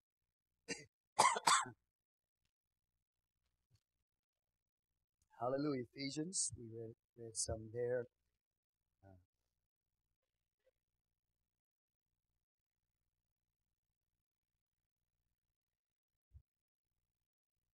The Bible talks about for whom He did foreknow, He did predestinate. That's what I'm looking for. If anybody can help me find that. Thank you, sir. I sure appreciate you. Okay. Verse 28. Leading into this. And we know that all things work together for good to them that what? Love God. Not all things work together for the good, period. All things work together for the good to them that love God. See, when that false self-confidence, when they launched from Crete and the winds were blowing softly, they thought they had reached their purpose, and then the storm hit them. We know all things work together for good, they would say. But the Bible says we know all things work together for good to them that love God, to them that who are called according to purpose. For whom He did foreknow, He did predestinate to go to heaven? To go to hell? No. Predestinate to be conformed to the image of His Son, that He might be the firstborn among many brethren. That's what He predestinated us to be. To be holy and blameless before Him. And He predestinated us to be conformed to the image of His Son. Doesn't say anything about He's going to send some to heaven and some to hell. Moreover, whom He did predestinate, them He also called. And whom He called, them He also justified. And whom He justified, them He also did what? Glorified. What shall we then say to these things? If God be for us, who can be against us? You understand that? Now you understand predestination. It only took me 10 minutes. God has ordained the end, which is salvation, but also He has ordained the means to get there. Both of them are in His sovereign will. God ordained that they would be saved, but He ordained the method they would be saved. Stay in the ship. You get out, you're going to die. You're going to die. Now, you ought to be happy as you can be that I took 10 minutes of your time. Okay? So I showed you both sides of the coin, didn't I? God said they're going to all. God said, I give all them to you. Not one of them's going to be lost. And then the other side of the coin is, they won't be saved, said Paul, if they get out of the ship. Praise the Lord. Okay, let's get back.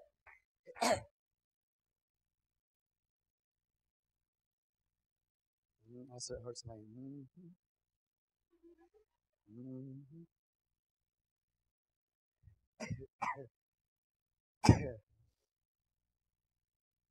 That sounds like that word, not just preach word, but when that word hits you, the light comes on.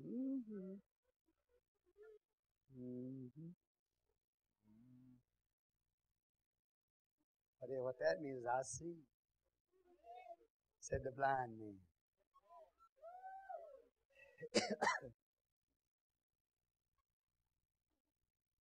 25. Wherefore, sirs, be of good cheer, for I believe God. He said, I believe. See, let me tell you something. God's amazing. He's an amazing God.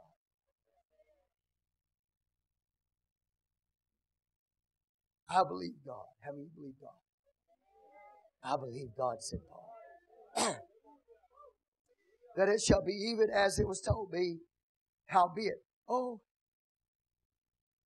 I believe God, it shall be even as it was told me. Maybe Brother Edmonds, when he comes back, I'd like for him, if you'll remind me, I'm going to ask Brother Edmonds to give you the Chinese character for faith. Get him to draw that character for faith out. In that character for the word faith, a part of that character, there is a mouth with lines coming out of it. And those lines represent word or words coming out of the mouth. And then there's a man in that character of faith standing over beside the mouth with lines coming out of it. So the Chinese character shows you what faith is. A man standing by the word.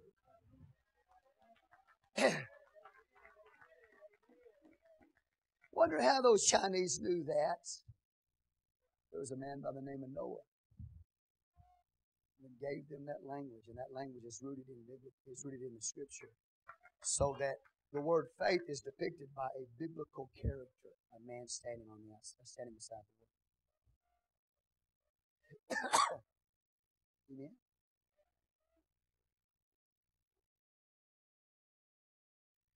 I believe, God, that it shall be even as it was told me. Love it. How many believe God? It shall be even as it was told you.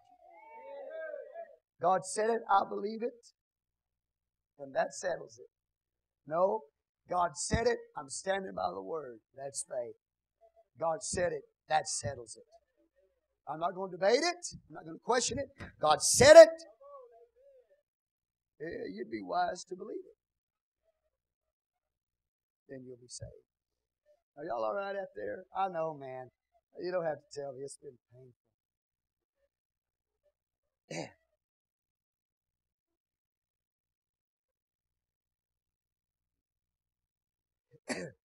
Verse 26. Howbeit we must be cast upon a certain island. We must be cast on an island.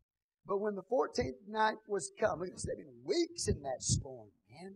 Weeks in that trial. Brother, find out where people are. I'm missing people.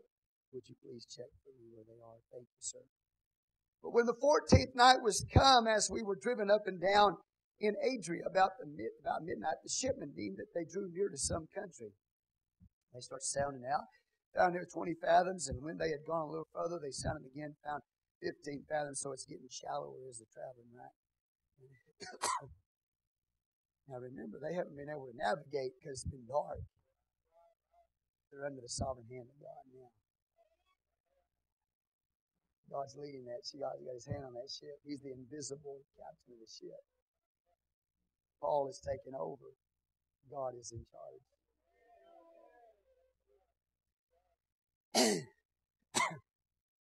Then fearing lest we should have fallen upon rocks, they cast 4 anchors out to the stern and what?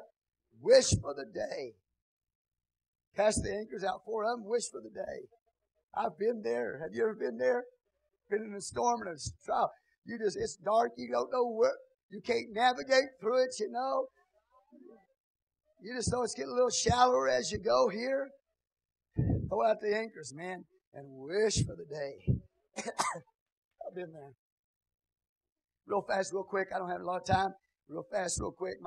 We went when I was a little kid with my grandfather, my aunt and uncle to fish somewhere.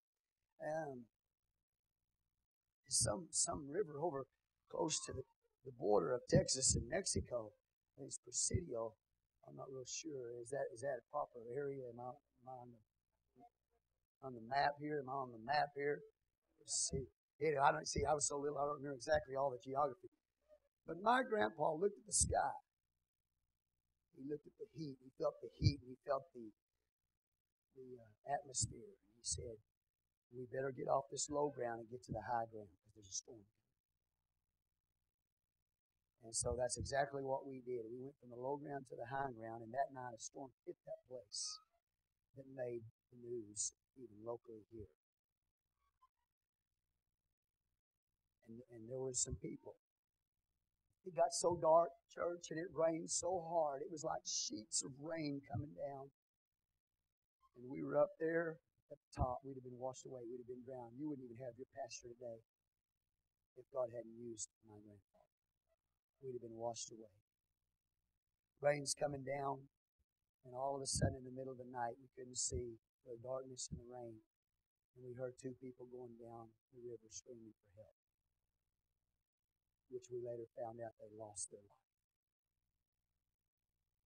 And through that night, that's very eerie for a young man to hear. And through that night, I couldn't sleep all night long. I just kept waiting. You know how you start having these imaginations. And I was waiting for somebody to come and jump on the hood of the car all bloody. And, you know what I'm saying? I used to watch too many scary movies. And I was waiting for them to fall on the car, But I can tell you that in that time in my life is one of the most scariest times I've ever lived through. I wish for it. I couldn't wait for the sun to come up the next morning. And when we got up the next morning, there was so much rain it carved another river out of the mountains down to the river. That's how much force. So I can understand. I've never been in a boat storm like this, but I can understand wishing for the day. I'm almost done. Paul, calm, in the presence and the purpose of God. God said, fear not. Verse 30. And as the shipmen were about to flee out of the ship, when they had let down the boat into the sea under color as though they would have cast anchors out of the foreship, Paul said to the centurion and to the soldiers, except these about in the ship, you cannot be saved. Stay in the ship. Stay in the church. Some of you will hear this word come back to you because you will go through a trial and a storm in your life that will tempt you to step out of the church. You have to stay in the boat, in the storm.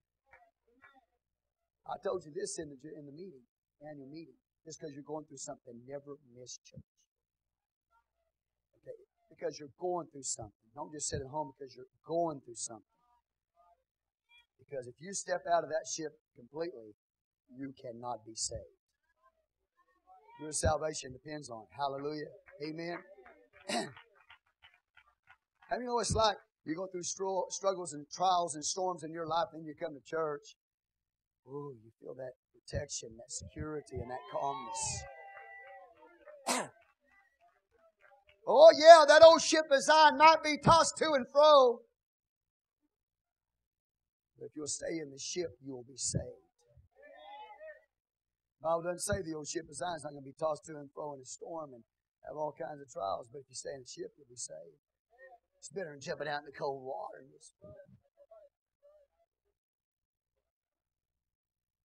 There's some people in the boat who are not in the boat. They're in the physical church house, but they're really not in the ship. Where's your heart? Where's your life?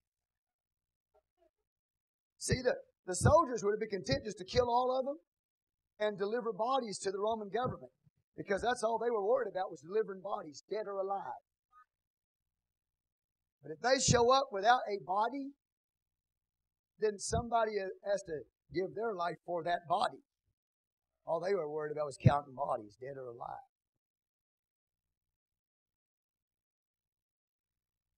Paul said to the centurion, verse 31, except they abide in the ship, you cannot be saved. Then soldiers cut off the ropes of the boat and let her fall off. And while the day was coming on, Paul besought them all the day, all to take meat, saying, this day is the 14th day that ye have tarried and continued fasting, having taken nothing. They couldn't, man. They were scared to death. They were in storm. This didn't have anything to do with the Yom Kippur fast. Okay? They just, they couldn't eat. All right? Well, maybe too, they threw most of it over. They threw grain, they threw the tackle. They threw most of their supplies over. They got a little bit of food. I mean, it's that bad. So Paul says, give them something to eat, you know. Verse 34, wherefore I pray you to take some meat, for this is for your health. Amen. First time I've ever found out that meat was good for your health. Maybe that word isn't really meat. Maybe that's just food. I pray you take some food. I'm sorry, though, but I got to have a hamburger every once in a while. I got to have a cheeseburger. You know what I mean?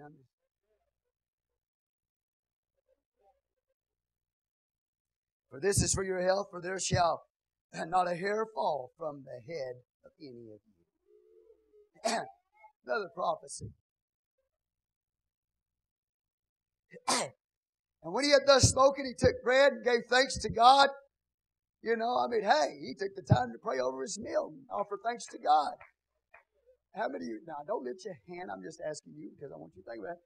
You go out there and you sit down in public, you get your meal and you take time to pray over your food and offer thanks to God. If you don't, you ought to be shocked.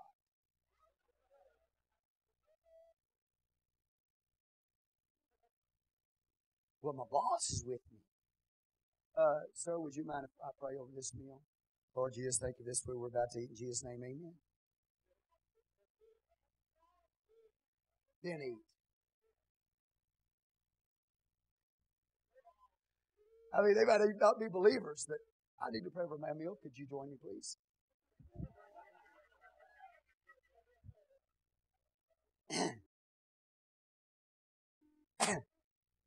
Now, Paul is surrounded by a pagan centurion. He's a good man in relationship to Paul. Okay?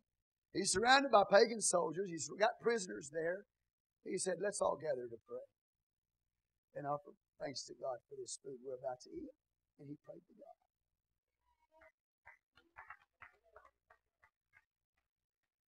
God. Who's he praying to? The invisible God he's aware of.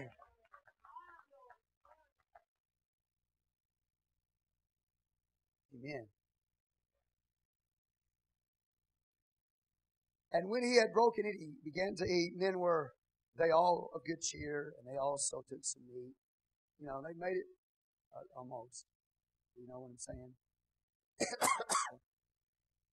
And when we were in all in the ship, 216 souls. See, I told you there's 276 people. You didn't believe me, did you? When they had eaten enough, they lightened the ship, cast out the wheat in the sea. And when it was day, they knew not the land, but they discovered a certain creek. Say a certain creek or a certain bay. That word literally means the bosom of a woman. Like a little child looking for security.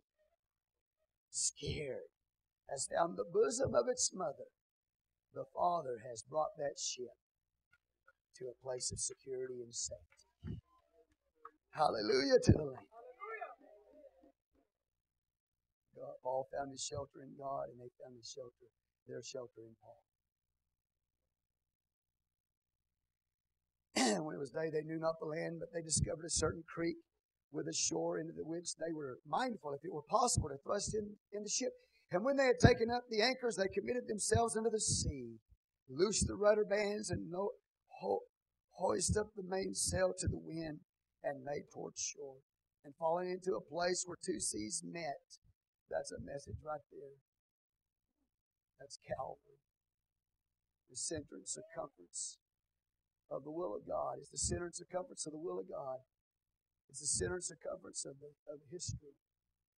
Calvary, where two seas meet. Two kinds of people, lost and the saved.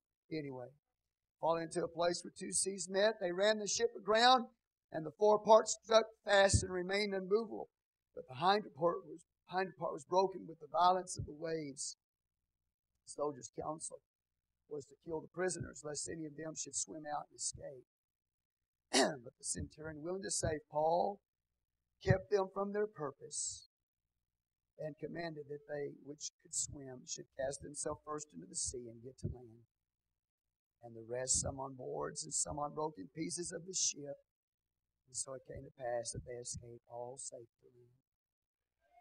I tell you what, man, this old ship of Zion, this church, if it breaks apart, the main thing is you stay to the ship. If it breaks apart, grab a piece of wood, grab a plank, grab a board, hold on to whatever you can, because that's going to take you to the shore. If you look at the book of Revelation, chapter 4 and 5, you see a company of people who made it to the other side, lamps burning bright. And the Lamb's Book of Life is opened up, and a roll call of the assembly is given as to those who made it into heaven. Someday there's going to be a great roll call. Did that person make it? They were in the ship. Did they make it to the other side? Lamps burning bright. Let's have the roll call out of the Lamb's Book of Life.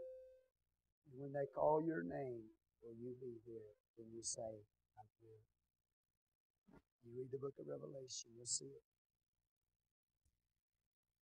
They got onto that little island of Malta, Melita, over here. I showed it to you earlier. All 276 of them made it to shore alive. Every one of them. Aristarchus and Luke and Paul and the centurion, Julius, and the soldiers and those other prisoners and the crew of the ship. Every one of them made it to the other side. Although the Bible doesn't say it, they had to do a roll call because they found that everybody made it. Luke, I'm here. Paul, I'm here. Aristarchus, I'm here. Julius, here. And on down the list. Not one of them was lost. Prophecy fulfilled. Just like God said, they stayed in the ship. When it broke up, they held on to the ship, made it to the shoreline. And the roll call was given, and not one was lost. The Bible says in chapter 28, and I'm coming to a close, and when they were escaped, then they knew that the island was called Melita or Malta today. And the barbarous people showed us no little kindness. They were known as barbarous people, but they were kind people. They were known as barbarians, but they were kind barbarians. Thank God. You know, and God is like that. He does not overlook the smallest or even the large details, but the smallest details. The kindness that these islanders showed to this crew that had been washed up on the shore. These barbarians of this island wanted, can we help you? Can we help you? The kindness that was showed to them by these barbarians. You know, maybe there are some kind barbarians out there. Hallelujah. But I tell you one thing, God took note of it. God took note of it. Kindness. Any kindness that you do in the name of the Lord, He takes note of it. He records it. Barbarious people showed us no little kindness, for they kindled a fire and received us everyone because the present rain because they were cold, they were wet, tired. Got a little fire going on, you know. And what does Paul do? There's another message right here. And when Paul had gathered a bundle of sticks. You could title the message, and when Paul gathered a bundle of sticks. This man of God, this apostle, it wasn't above him to get his hands dirty. He saw a need. He saw what was necessary. He saw some wet people and some cold people that needed to be warmed, and he said, I'll take care of the need myself. And he went and gathered a bundle of sticks. Why would he do that? Because he knew he had to do what was needed and what was necessary to get to Rome. Whatever's needed and whatever is necessary to get to Rome, Paul was willing to do it, even if it was just gathering a bundle of sticks. Whatever it takes to fulfill the purpose of God and go to preach the gospel in Rome. He gathered a bundle of sticks. You know, I thank God for this church because you're like that. To gather a bundle of sticks, whatever it takes to spread the gospel. You see the need, you see what's necessary, and you get it done. God bless your heart.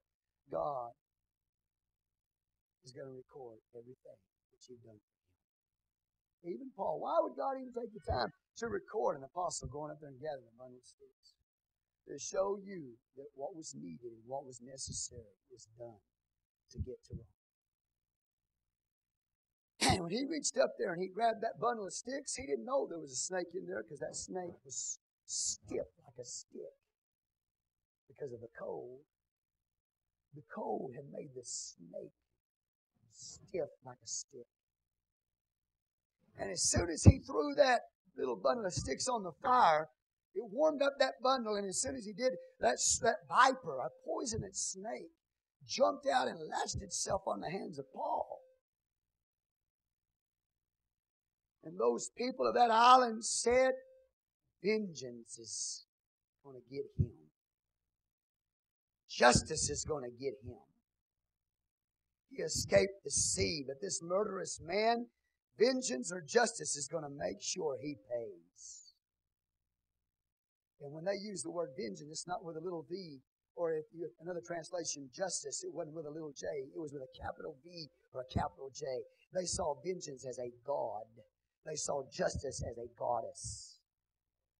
And they said he escaped the sea, but the goddess justice is going to get him. He escaped the sea, but the God of vengeance is going to get him. Jumped to the conclusions, didn't they? Said he was a murderous man, and the sea didn't get him, but the snake's going to get him. Vengeance is going to take care of that man.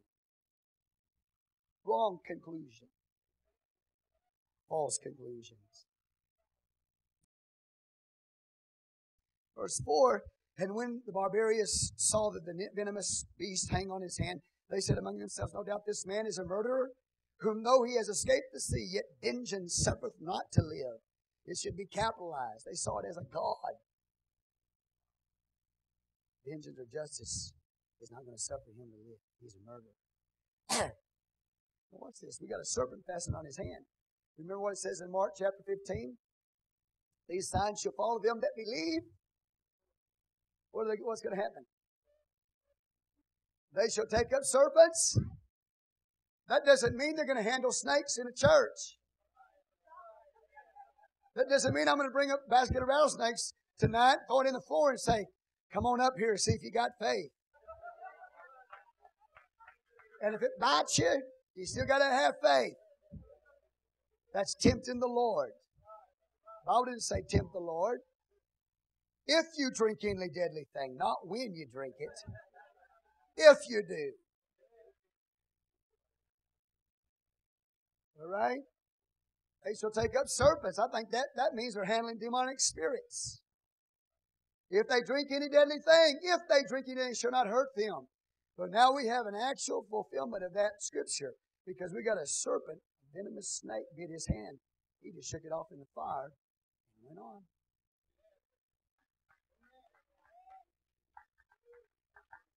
And then they said, he's a god. One minute they say he's a murderer and vengeance is going to kill him. And the next minute they see he survived it. He's a god. See how people are? They jump to wrong conclusions. I can. You can. Let me take a drink. You mind? Take a drink.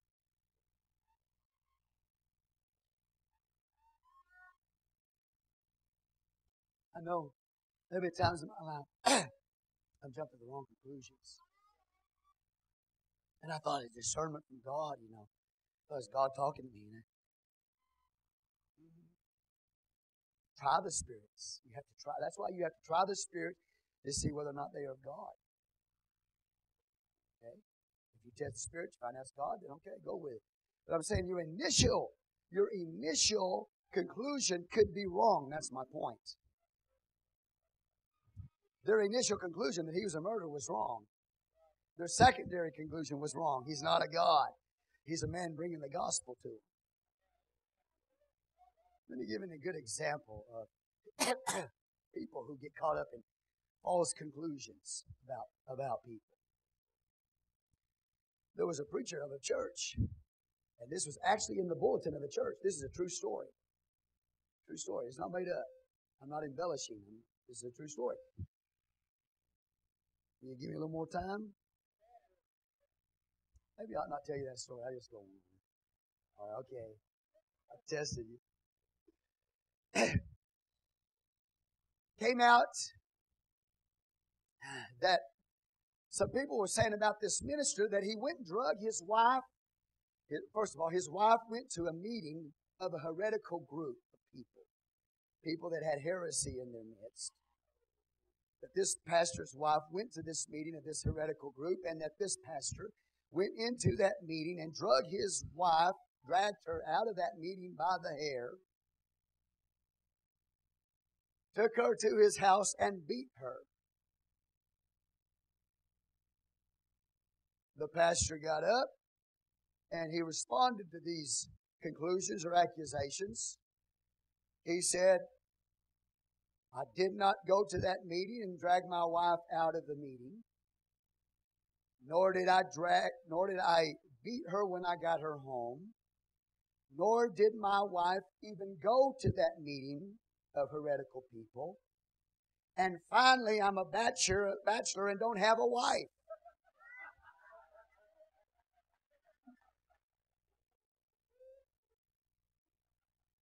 If you went to sleep, you missed the whole thing. Let me tell you, boy, that tongue gets to... You get around some unsanctified sisters and even some brethren. Man, that tongue gets going on. You have a story about a man who's not even married, dragged his wife out of the church and beat her when he got her home.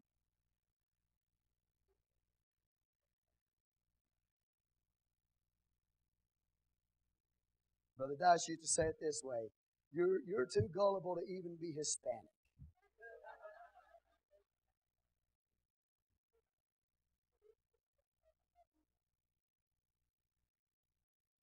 So anyway, hallelujah, I'm almost done, you can tell. Paul gathered a bundle of sticks, and the fire was heating up those sticks. That's when the serpent came out. See, when the church is really on fire, when things, now you might be wet, you might be cold, you're sitting by the fire, you understand? But if there's a fire in the church, that's when cold serpents start coming alive.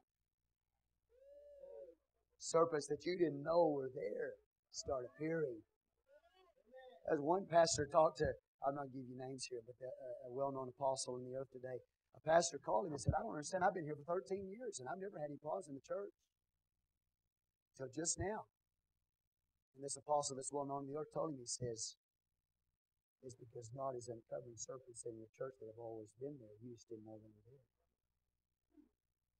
You just didn't know they were there. So when you get fire in the church, just get ready. There's going to be serpents that we may not be aware of that are there. Amen. And when they touch the fire, they're going to jump out and bite you. Praise the Lord.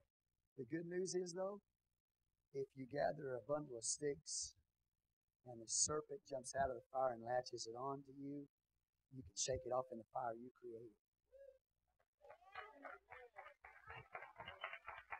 So gather yourself a little bundle of sticks. Make sure you got a fire burning. And if a snake does burn out, jump out on you because you're trying to do something good, just shake it off into the fire that you created. Are y'all awake tonight? Today, whatever time it is. But you got to have a fire burning when a snake jumps on you. But anyway, no deadly thing hurt him. He just kept on going. Praise the Lord. I told you there's a message in that I don't have time to preach, but I've already preached it to you. Okay, let's go on here. Where am I? I've lost mine. Okay, yeah. Verse 5. He shook off the beast into the fire and felt no harm. Howbeit they looked when he should have swollen or fallen down dead suddenly, just after they had looked at a great while and saw no harm come to him, they changed their minds and said that he was a god. Oh, people. Human factor. Listen, they'll miss an apostle. They'll miss God because they're sitting with preconceived ideas. There's wrong conclusions. In the same quarter, see some of y'all. Pastor don't like me. Pastor don't want me in his church. I just know it. If I didn't want you, you'd know it. So don't jump to any conclusions. All you that are with me, we're going to make it. I'm not looking to go anywhere. If I ever said I was going to start over, because I thought all of you going to leave me. That's what I meant by that. Wasn't that I was planning on going anywhere. I thought you was just going to get mad and leave. That's what I meant. I pretty much made up my mind. I'm going to be here. You know, I cough like an old 80-year-old man.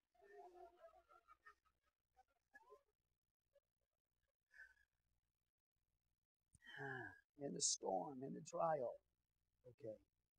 Praise the Lord. Man, I want to be a strength of this church. And I get my strength from reading the story of Paul. And you can be a strength to somebody in your life when they see the calmness, because you're aware of His presence and purpose in your life. And they'll come to you. How do you do it? How? Tell me. And you have an opportunity to spread the gospel. Okay, I need to hurry here, but you know the point, don't you?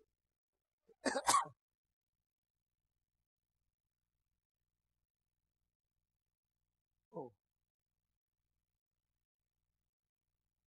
And the same quarters were possessions of the chief man of the island, whose name was Publius, who received us and lodged us 3 days courtesy. And it came to pass that the father of Publius lay sick of a fever and of a bloody flux, to whom Paul entered in, prayed, and laid his hands on him and healed him. The father of this chief of this island is sick with a fever and a bloody flux, and Paul goes in there. The Bible doesn't say the man was a believer. The Bible doesn't say he became a believer. The Bible doesn't say he believed the gospel. The Bible doesn't even say Publius did. Paul walked into the room of a pagan and laid hands on him, a barbarian, and God healed him, so that they would know a man who's bringing the gospel was with them. Not a god, not a murderer, but a gospel preacher. I don't even have a record that anybody became a believer in this passage. But the gospel touched that shore. Jesus, I love you.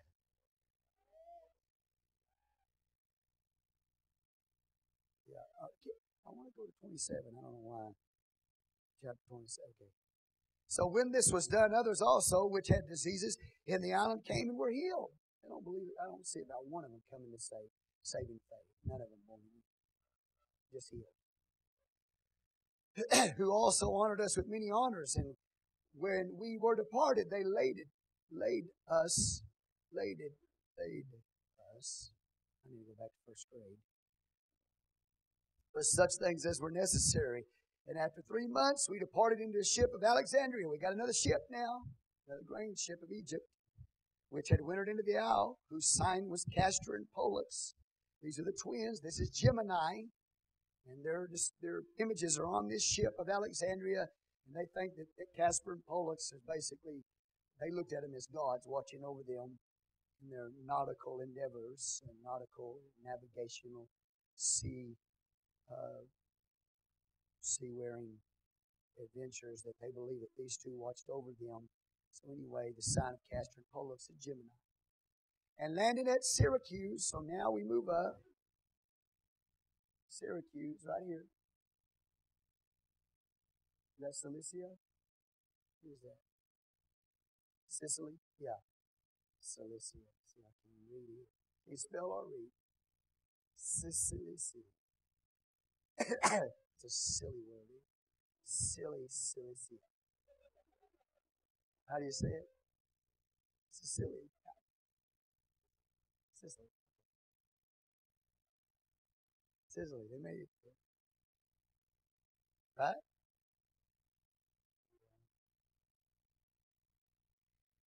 Painful, isn't it?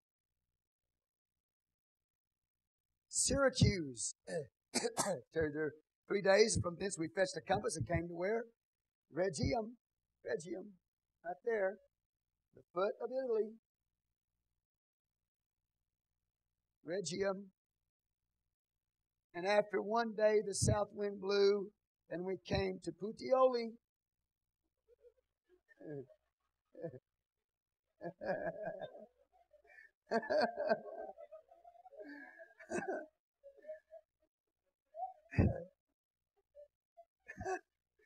I'm sorry.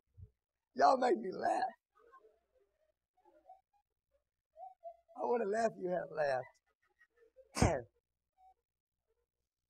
Well, we found brethren and were desired to tarry with them 7 days, and so we went toward Rome. Amen. And that's where we'll stop. No, really. And from thence we went to the brethren, heard of us. They came to meet us as far as the Apiphorum and the 3 taverns, whom when Paul saw, he thanked God and took courage. Amen.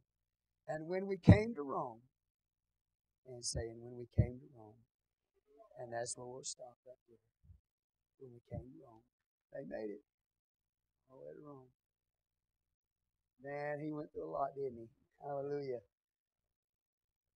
I was going to try to finish the book of Acts this morning, but I changed my mind. I think I'll finish it next week if that's all right with you. Is that all right with you? We'll find Paul in Rome next week. How many of you want to be calm in the midst of storms and trials? And you want to find a shelter in God so somebody can find a shelter in you. You don't want to walk in self-confidence, but you want to walk by the Word of God. And I do believe if we'll listen to what Paul says, by listening to the Word that Paul says, we'll be saved. How many believe that today? Hallelujah. Lord, we stand before you right now. We are aware of your presence. You are the invisible God. That's how we remain calm. We stand in your will, fulfilling your purpose.